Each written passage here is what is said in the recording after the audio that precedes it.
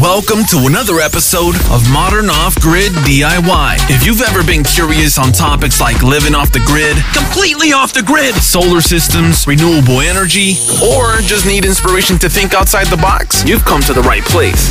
This is Modern Off-Grid DIY.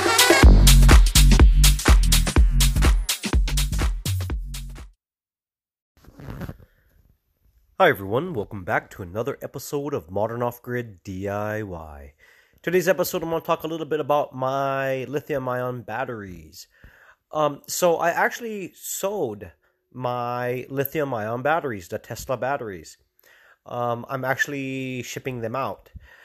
So to kind of recap what type of batteries I have, they're the Tesla batteries. They are 60 volts each, and I have 11 of them. And so that equals to 33 kilowatts. That's a lot of power in a very small package. The batteries are really heavy though, but really small package. So that's the great thing about the lithium batteries, right? It packs so much power in such a small package. So that's awesome. I've never had any problems with the batteries at all.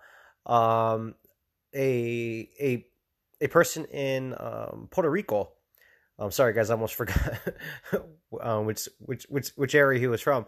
A buddy of mine in Puerto Rico actually purchased the batteries, and he's going to be using them for his off-grid. I believe he's off-grid, from my understanding.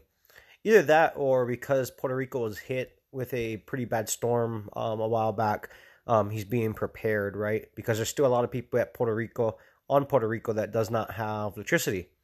And so it could be any one of those scenarios, right?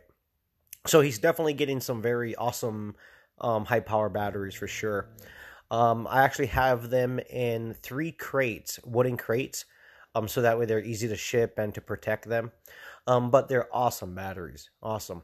Now I do have some new batteries that I'm going to be showcasing on my YouTube channel and talking about on here a little bit once I actually hook them up and get them going.